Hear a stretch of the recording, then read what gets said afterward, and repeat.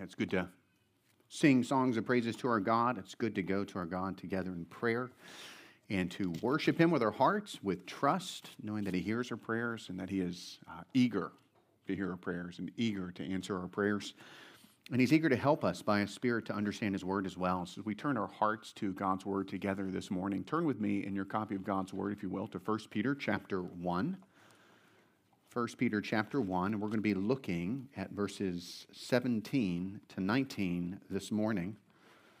But I want to begin at verse 13 to set the context for that. So I'd ask you if you would to stand with me out of respect for God's Word as we read from verses 13 to 19 of 1 Peter chapter 1. Therefore, preparing your minds for action and being sober-minded, set your hope fully on the grace that will be brought to you at the revelation of Jesus Christ. As obedient children, do not be conformed to the passions of your former ignorance, but as He who called you is holy, you also be holy in all your conduct, since it is written, you shall be holy, for I am holy. And if you call on Him as Father, who judges impartially according to each one's deeds, conduct yourself with fear throughout the time of your exile, knowing that you were ransomed from the futile ways inherited from your forefathers, not with perishable things, such as silver or gold, but with the precious blood of Christ, like that of a lamb, without blemish or spot. Amen. This is God's word for us. Please be seated. I want to say what a joy it is, week by week, as we see different individuals and we're able to gather together and worship our God together. It's fun to see even people that haven't been able to be with us in the past back with us again this morning.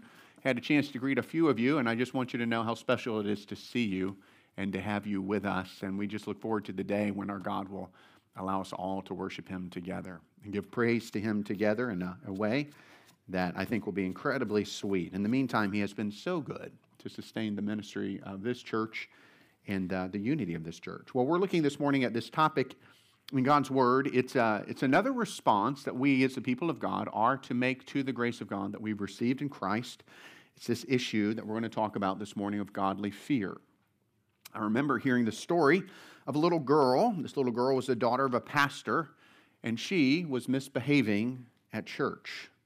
Two elders were interviewing a person that wanted to become a member of the church, and they were having a conversation with that person, and this little girl came into the room and began to run around and look at all the various objects and just kind of make herself interested in whatever she wanted to. And when one of the elders asked her to leave, this little girl looked up at him sweetly and said, "It's okay. My daddy is the pastor." You see, she had already at a young age somehow gotten it into her head that the fact that her father was the pastor entitled her to do what she wanted to do at church. She was used to doing what she wanted to do. Her little mind may not have realized it, but she was really using her position as the daughter of the pastor as a get-out-of-jail-free card. And as I thought about it, that's exactly what we are often tempted to do with God.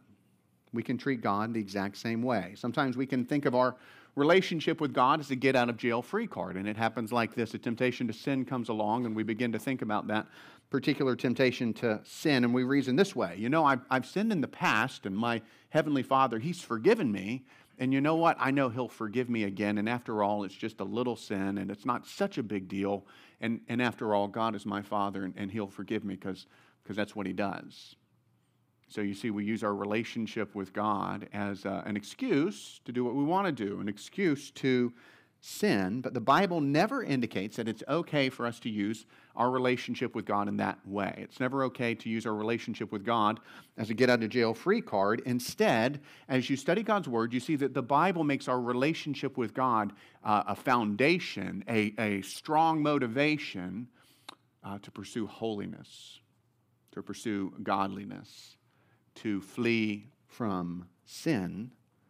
So the fact that God is our Father should never lead us to play with sin. Instead, as we're going to see in our passage together this morning, the fact that God is our Father, that He's holy, should lead us to live a life that's characterized by a godly fear. And that's what we're going to talk about as we look at this passage this morning. So we're continuing our study in 1 Peter. For the past few weeks, we have been looking at the way that Peter encourages these believers that he's writing to respond to the grace of God. So as you begin 1 Peter, you look from verses 3 to verse 12 of chapter 1, you see Peter just kind of unloads the glorious grace of God that he's poured out on us in Christ, all the privileges that we have received by grace and by grace alone. He unpacks for us the living hope that Ron just prayed about a few minutes ago, the inexpressible joy that we can know as Christians. You won't always know inexpressible joy as you go through the Christian life, because this is a fallen world after all, and this is war, but you will know moments of inexpressible joy that come to you as you meditate on the relationship you have with God through Christ, a relationship that is secure and can never be taken from you, no matter what you may be experiencing. He talks about the rich spiritual privileges that we've received in Christ. And then from verse 13, as we said, from verse 13 on, all the way to the end of the book, he's going to just unpack how should we respond. How should we think about what we've received? How should we live in light of what we've received? How should we respond? So he's giving us really characteristics of what a Christian is. In verse 13, we saw that believers should be characterized by hope of eternal life, which is to say that, friend, if all of your hopes are tied to this world and you're just trying to get ahead in this world and this world's all you care about, you may lack the kind of hope that God gives Christians. It's a living hope of eternal life in Jesus, where we'll be with Him forever and ever. We saw that believers should be characterized by holiness. So God is the holy God. And because He's our Father, we should bear the family image. We should pursue that same kind of holiness. So friend, if your life lacks holiness, you may not have received the salvation that God gives to believers, to those who follow Him. And this morning, we're going to see kind of a third thing that should characterize believers as we look at these verses from 17 to 19. Peter's talked with us already on several occasions about the glory it is that God is our Father, but now Peter kind of brings in this other aspect of who God is in our lives, and he tells us that God is also the judge. He's also the one who is assessing our lives. He's the one who's going to judge the way that we live our lives. It's really an amazing reality to think about. And it's a reality that teaches us that we must never make the grace of God an excuse for sin, but instead we should walk before God with what we're going to call a godly fear. And we're going to talk about what that godly fear is. So we're going to study this passage this morning using 2 points. If you're taking notes, if you received the little handout as you came in, you'll have those written out for you. But 2 points from 1 Peter chapter 1, verses 17 to 19. First, we're going to see the command to live lives that are characterized by godly fear. We'll see that kind of in the second part of verse 17. And then we're going to see 2 motivations to live lives that are characterized by godly fear. We'll see that in the first part of verse 17, and also as we look at verses 18 and 19. Let's look at that first point then. The command to live lives that are characterized by godly fear. Look at verse 17. We'll read the whole verse, but particularly we're going to focus our minds, our hearts at first on the second part there. He says, "And if you call on Him as Father who judges impartially according to each one's deeds, conduct yourselves with fear throughout the time of your exile." The second part of verse 17, it's the only command that you find in these verses. It's really the heart of what Peter wants us to focus our hearts on. It's what he wants us to understand. It's yet another response that we are to make to the grace of God that we've received in Christ. We're to conduct ourselves with fear throughout the time of our exile. What does conduct yourself mean? Well, it comes from a Greek word that really is just talking about the way you live your life. This is the overall lifestyle that you live. This is the day-by-day conduct that you're to have as a follower of Jesus. And notice that he says it's to be characterized by fear. But of course, he isn't saying that believers should go through their life worried and anxious because of the circumstances that they're facing. He certainly isn't saying that believers are to be marked by cowardice. No, Peter's talking about a particular kind of fear here. He's talking about what the Bible calls the fear of the Lord or the fear of God. Many evangelicals in our day are unfamiliar with this. Many pastors do not preach about this. But God's Word is filled with this. From beginning to end, you see there's this aspect of our life as followers of Jesus where we're to be marked by this by this godly fear. In other words, it is good and right for Christians to be characterized by a godly fear. Listen to what the Bible says. Psalm 128, verse 1. Blessed, happy is everyone who fears the Lord, who walks in his ways. Proverbs 9, verse 10. The fear of the Lord is the beginning of wisdom, and the knowledge of the Holy One is insight.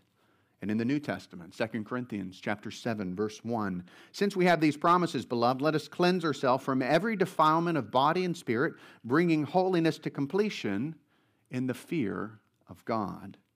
Philippians chapter 2, verse 12 to 13, therefore, my beloved, as you've always obeyed, so now, not only as in my presence, but much more in my absence, work out your own salvation with fear and trembling, for it is God who works in you, both to will and to do of His good pleasure. So you hear over and over in both the Old Testament and the New Testament, you see this refrain, you see this theme of God encouraging us to live our lives with a godly fear. But what is that? What does it mean? What does it mean for us to live lives that are characterized by godly fear? What is this fear of the Lord that the psalmist talks about, that Paul talks about, that Peter's talking about in our passage? Well, again, it doesn't speak of kind of a servile, craven fear. It's not the kind of fear that a criminal would have if he were standing before an angry judge, though we will talk about the fact that God is a judge as we look at this passage. Instead, believers should have a relationship with God that's marked by a love, by a deep respect, even by an awe of who God is. In other words, to fear the Lord means to take Him seriously.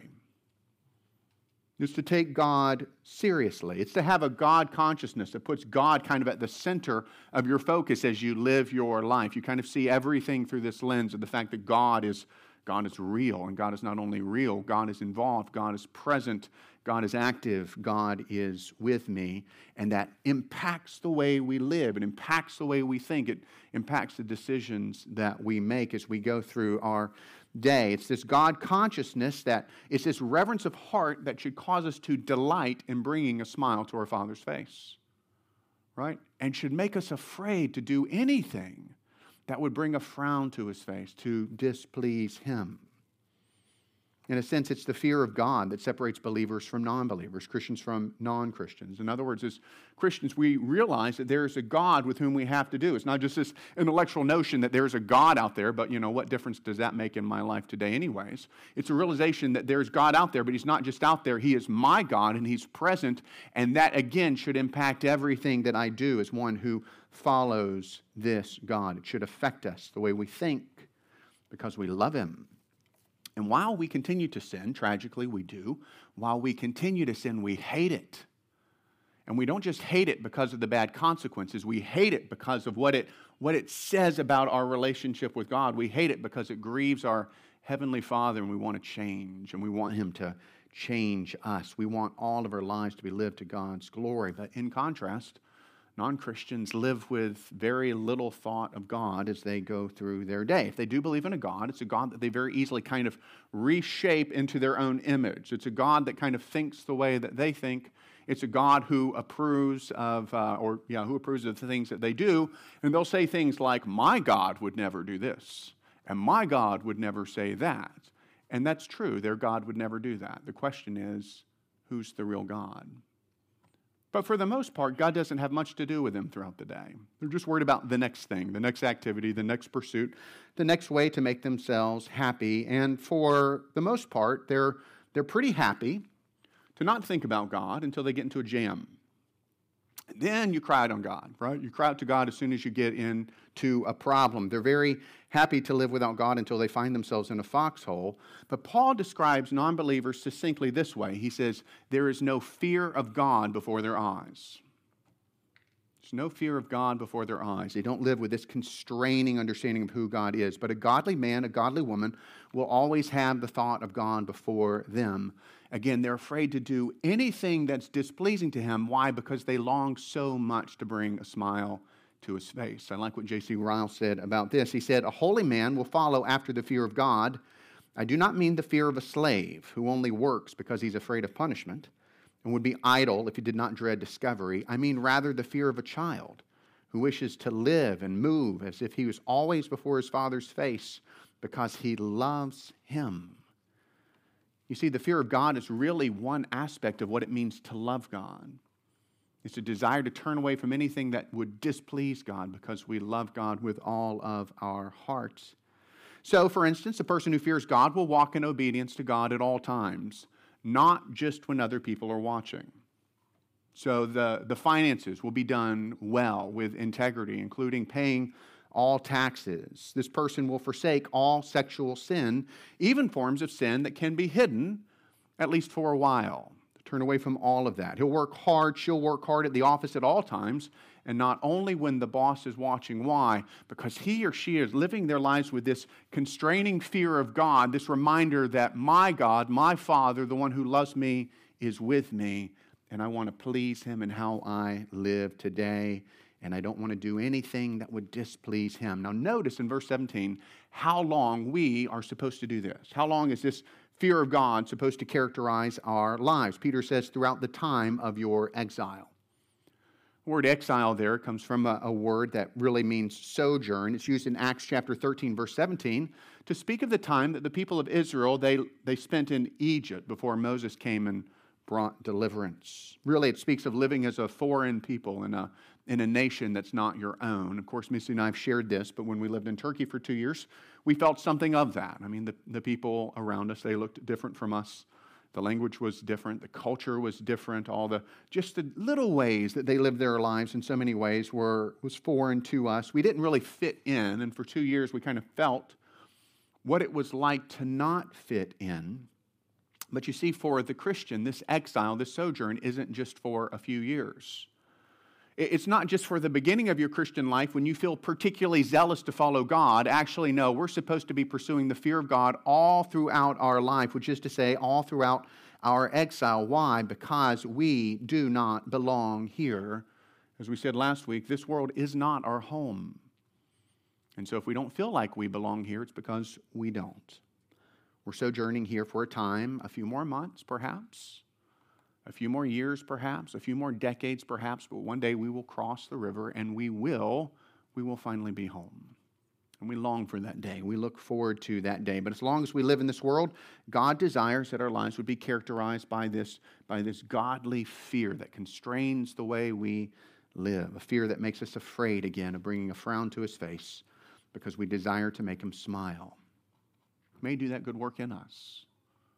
May do that good work in us even in this coming week. That's what you see there. Second part of verse 17, there's this command to live lives that are characterized by godly fear, but then there's a second point we want to see this morning. We want to see two motivations. Peter does more than just give us a command. He actually gives us motivations here for why we should live this way, and we see two motivations in this passage. So two motivations to live lives that are characterized by godly fear.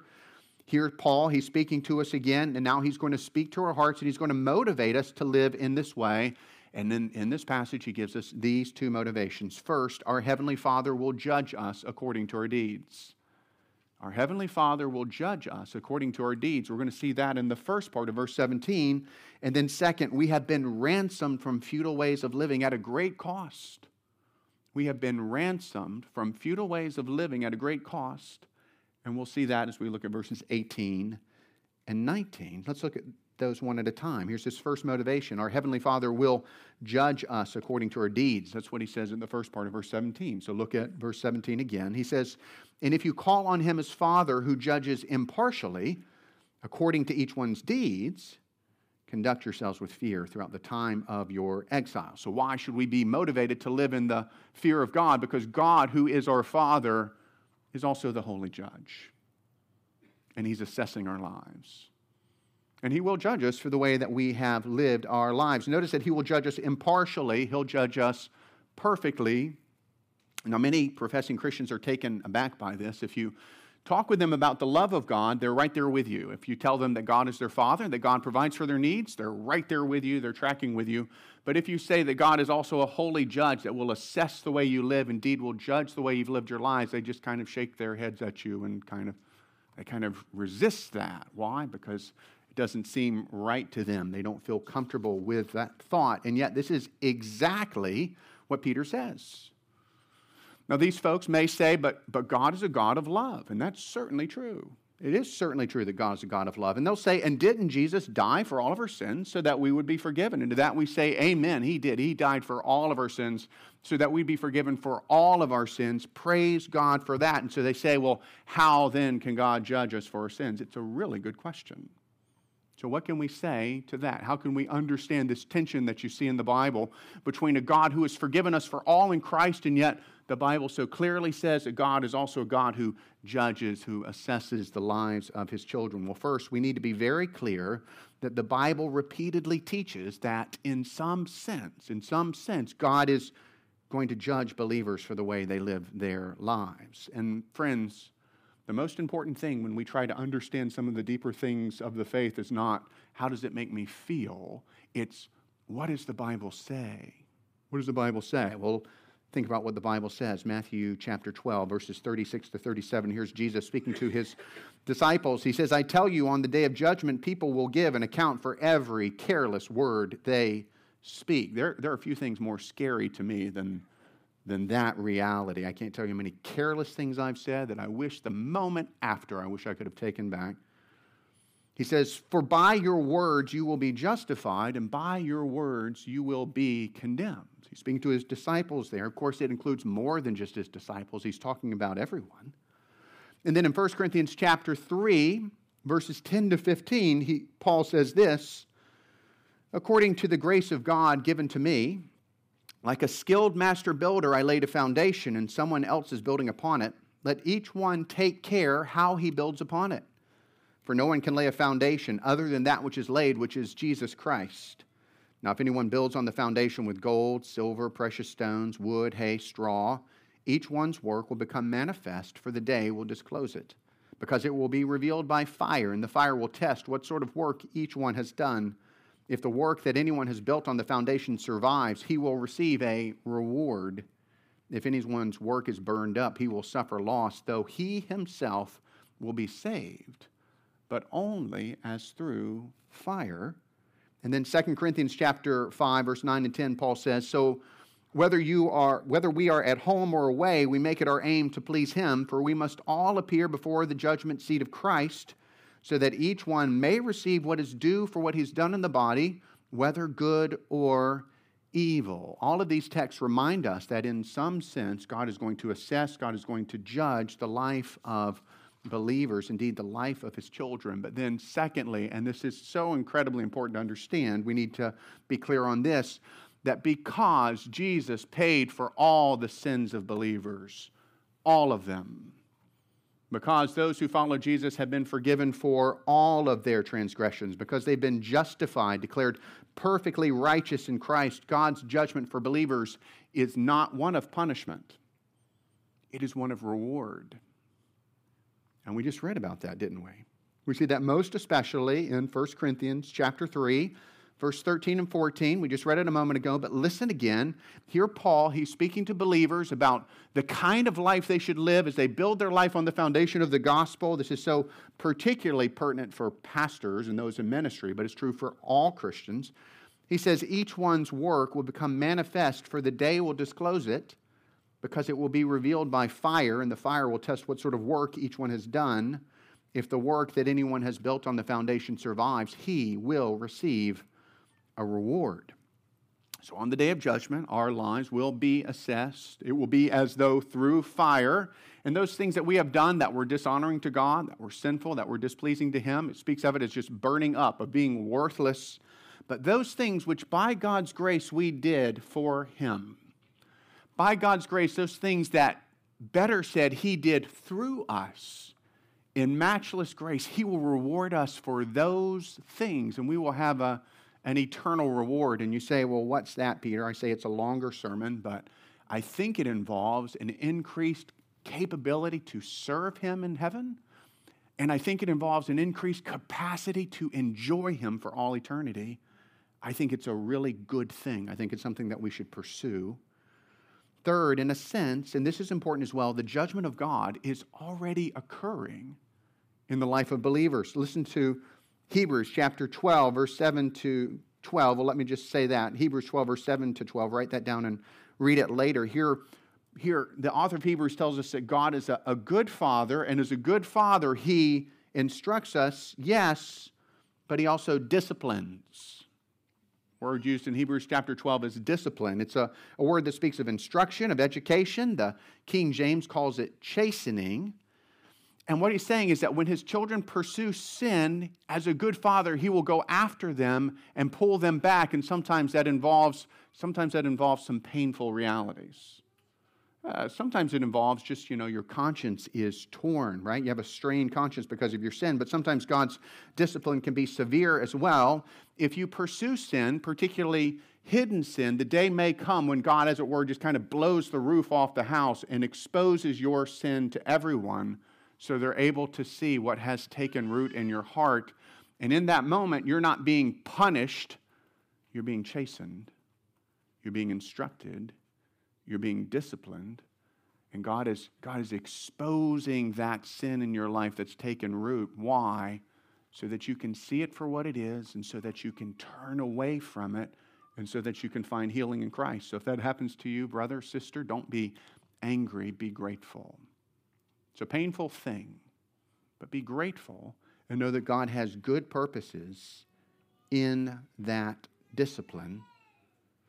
Now in 1 Peter, again, verse 17, the first part, when we see Peter say, if you call on him as Father who judges impartially according to each one's deeds, we need to keep all of that in mind. In other words, we need to remember that it's a serious thing.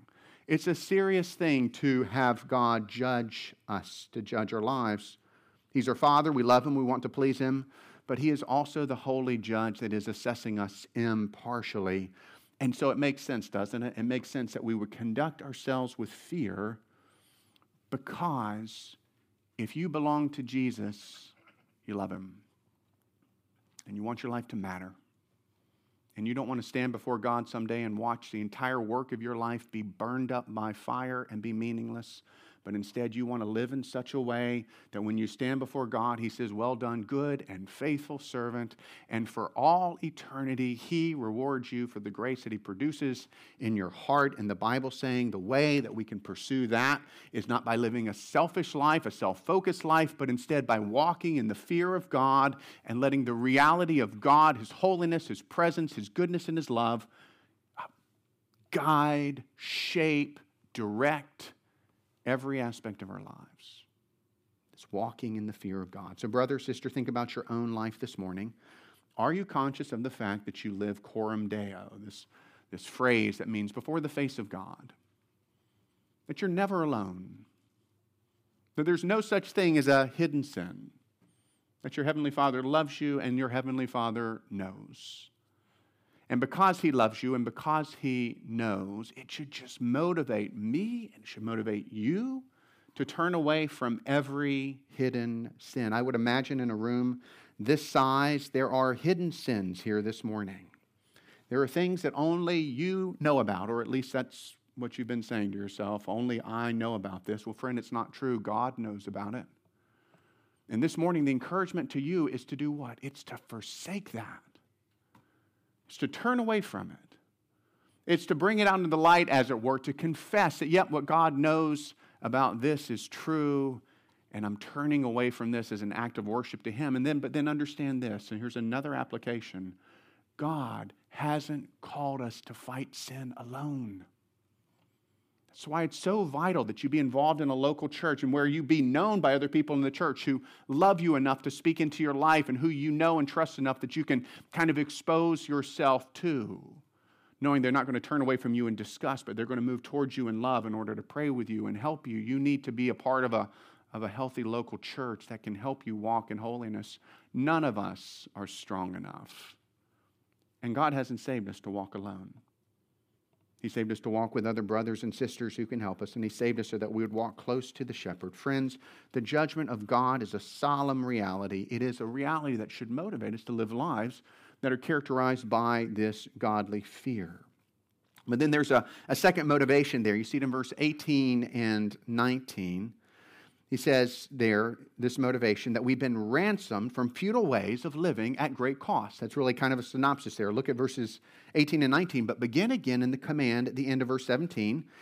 He says, conduct yourselves with fear throughout the time of your exile, knowing that you were ransomed from the futile ways inherited from your forefathers, not with perishable things such as silver or gold, but with the precious blood of Christ, like that of a lamb without blemish or spot. Now, there's a lot here, but at the heart of it, Peter is saying this, that we should conduct our lives with this kind of godly fear because we have been ransomed from futile ways of living at great cost. And what is the great cost?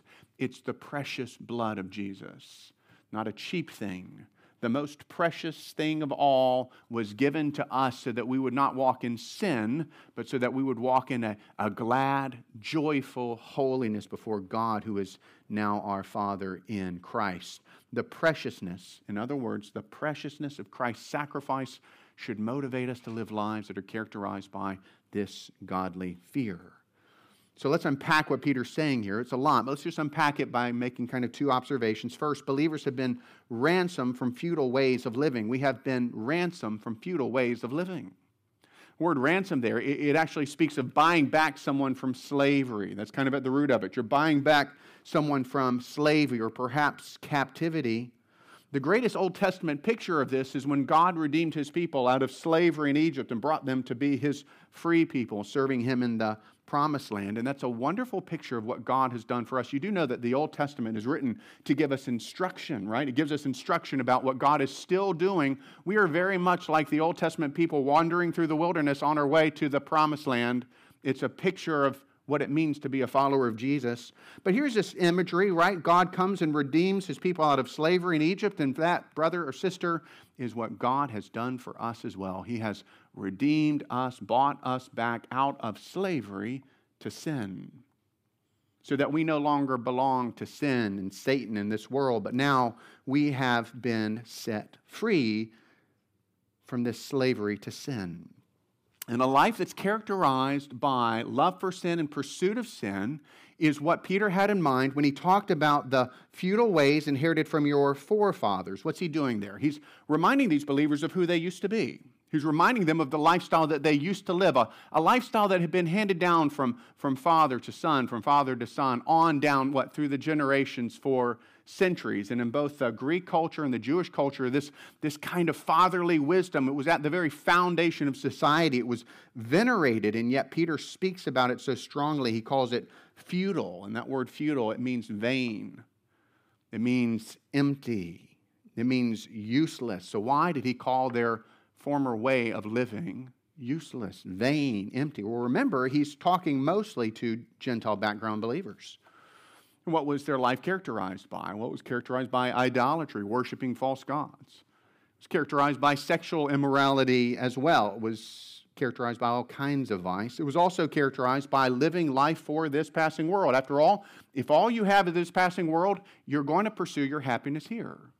It just makes sense. It's what you're going to do, and that's what they did. They lived life in this world with all that they could. It's, in other words, very much like our own present culture. Very similar. There's a lot of futility to American culture. There's a picture of this in the 2008 Pixar movie WALL-E. I don't know how many of you have seen that, but I'm still in that stage of life where you watch Pixar movies, right? And here, Earth has been destroyed by pollution. And so the answer was that all of humanity would get on this great spaceship and they would go off, and they're waiting until all the robots clean up all the mess that mankind has made there. And life on board this great ship can be described as pathetic. What do? They float around on these floating chairs all day long, and they're watching television screens and commercials, and they're talking to one another on their cell phones. It sounds familiar, doesn't it? And every few days, this is what particularly stuck out to me, every few days a new fashion comes along. And in the movie, it's like a change of color. I don't remember if it's red to blue or blue to red. I don't remember, but everything is red, and then all of a sudden on all the screens, there's this thing, blue is the new color, and everyone's like, ooh, blue.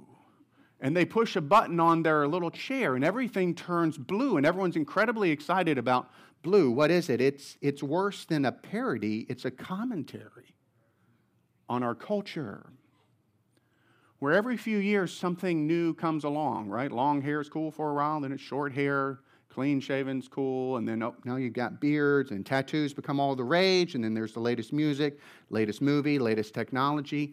And while none of these things are wrong in and of themselves, what happens? Well, we just kind of begin to pursue the latest thing, living for the latest fad, living for the latest bit of entertainment. And so many people in our culture are trying to find their life, their purpose, their meaning in just experiencing the latest thing, running after the latest thing. And of course, it's vain. Why is it vain? It's futile. Why is it futile? Because it doesn't matter how many of the latest things you get, friends, you'll never be satisfied. You'll always have to buy more. You'll always have to get more because it will never satisfy your soul because you're not made for things. You're made for God. And it's futile because there's nothing new under the sun. Do you notice that? Right? So the cool color right now is red. It used to be blue, but if you have a lot of blue things, that's okay. Why? Because eventually the cool color is going to be blue again. And round we go. And we feel like there's these new things, but then we've already learned from the Bible that there's nothing new under the sun. We just go on repeating round and round, getting nowhere. It's futile. And then it's futile in another way as well. Why? Because it's characterized by idolatry and sexual immorality and vice, and that leads to the judgment of God. It does.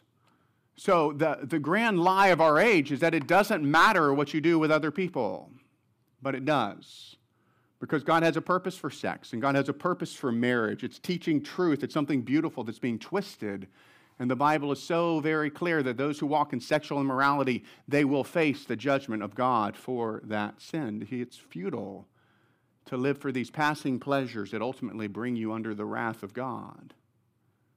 And the Bible tells us that we must turn away from it. We must turn away from these futile ways of living. More hopefully, what does the Bible say? Brother or sister, it says, you have been ransomed. So Peter's talking to these first century believers. He's saying, you've been bought out of that. So you're no longer an idolater. It's not who you are. You're no longer to pursue those same sinful practices that you have received from your forefathers. And brothers and sisters, it's true of us as well. Listen, you have been set free in Christ. You have to know that. You have to know that you're not who you used to be. You have to know that you have been set free in Christ to live distinctly, to live differently, to walk in the fear of God, this God who is so much better than what we used to live for. So much sweeter, so much deeper, so much more meaningful. Why? Because we're made for Him. We've been set free from the idolatry of trying to find life in owning the latest things. We've been set free from slavery to sexual immorality and other forms of idolatry. We've been set free from materialism and sensuality and kind of the pagan spirituality. Have you noticed that spirituality is just fine as long as it's pagan? You can be as religious as you want as long as there's absolutely no authoritative basis for truth and it has nothing to do with Jesus and the Bible. You can be as religious as you want, that's fine. And we're saying, no, friends, we have been set free from futility to walk in truth. To walk in the reality that God became a man and lived among us and lived a perfect life and died as a sacrifice on the cross and then rose from the dead, demonstrating once and for all the truthfulness of this book, the truthfulness of His character and His promises, and Christ Himself has set forth the pattern of what we're to do. Christ, par excellence, walked in the fear of God, and we are called as those who follow Jesus to do precisely the same thing, and we've been set free to do that. And if you're a follower of Him, there is no greater joy. There's another observation I want us to make. Believers have been ransomed from futile ways of living at great cost. So we've just talked about Jesus, but now Peter really kind of unpacks it more, and he tells us about the preciousness of Christ here. He says, not with perishable things. You've been ransomed not with perishable things such as silver or gold, but with the precious blood of Christ, like that of a lamb without blemish or spot. Now, silver and gold have always been considered precious. Actually, gold was used to buy back people from slavery. They would use gold to make that purchase. But Peter is saying we've been ransomed with something far more precious. It's the precious blood of Christ. And what is he talking about? He's talking about the sacrifice of Jesus on the cross. He's talking about the worth, the infinite worth of the Son of God who became a man and allowed Himself to be murdered on a cross, who spilled His blood freely so that you and I might be set free from our futility and from our sin. Oh, I like what it says about a lamb without blemish or spot. Again, brother, sister, read the Old Testament, because all of the sacrifices that you see there, you get in Leviticus and you think, well, what's all this about? This is awfully punctilious. And then you realize every single sacrifice you read about in the Old Testament existed for one purpose. It existed to point us ahead to Jesus, who is the great and final once and for all sacrifice. And by virtue of that perfectly precious sacrifice, you and I have been set free from sin and hell and death so that we can live, so that we can truly live to glorious, precious salvation. And by his death, we've been set free. How does the fact that we've been ransomed at great cost by the blood of Christ motivate us to live lives that are characterized by godly fear? Two answers. First, when we realize that it took nothing less than the precious blood of the Son of God, of Jesus Christ, to pay for our sins, it shows us what a terrible thing sin is. We have a problem, and the problem is that our sin teaches us to minimize our sin. It's the sin within us that makes us think that our sin is not such a big deal after all. You know, I'm better than that person, and I've never done that thing. And it's the sin within us that actually distorts the way we think about our sinfulness. But if you want to know the sinfulness of sin, you look at the fact that it cost the precious blood of Jesus to set you free. And when you meditate on that reality, that the eternal Son of God loved you so much that he was willing to pour his blood out so that you could be forgiven for your sins, what does it do? It teaches you to hate your sin, to see it for what it is, so that we can turn away from our sins and we can follow this precious Savior. And that's really the second thing it does. When we realize the price that Jesus paid to set us free from the power of sin, it makes us love him more. It's why we must think about it.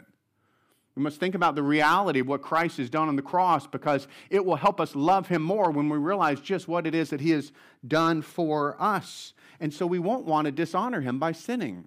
And we won't want to treat that sacrifice as a cheap thing by pursuing the very things that he died for, you see.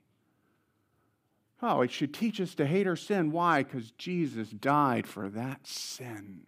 What motivation do you have, brother or sister, to turn away from that hidden sin that only you know about? Well, you have the precious blood of Christ poured out so that you could be set free. It'll teach us to love Jesus.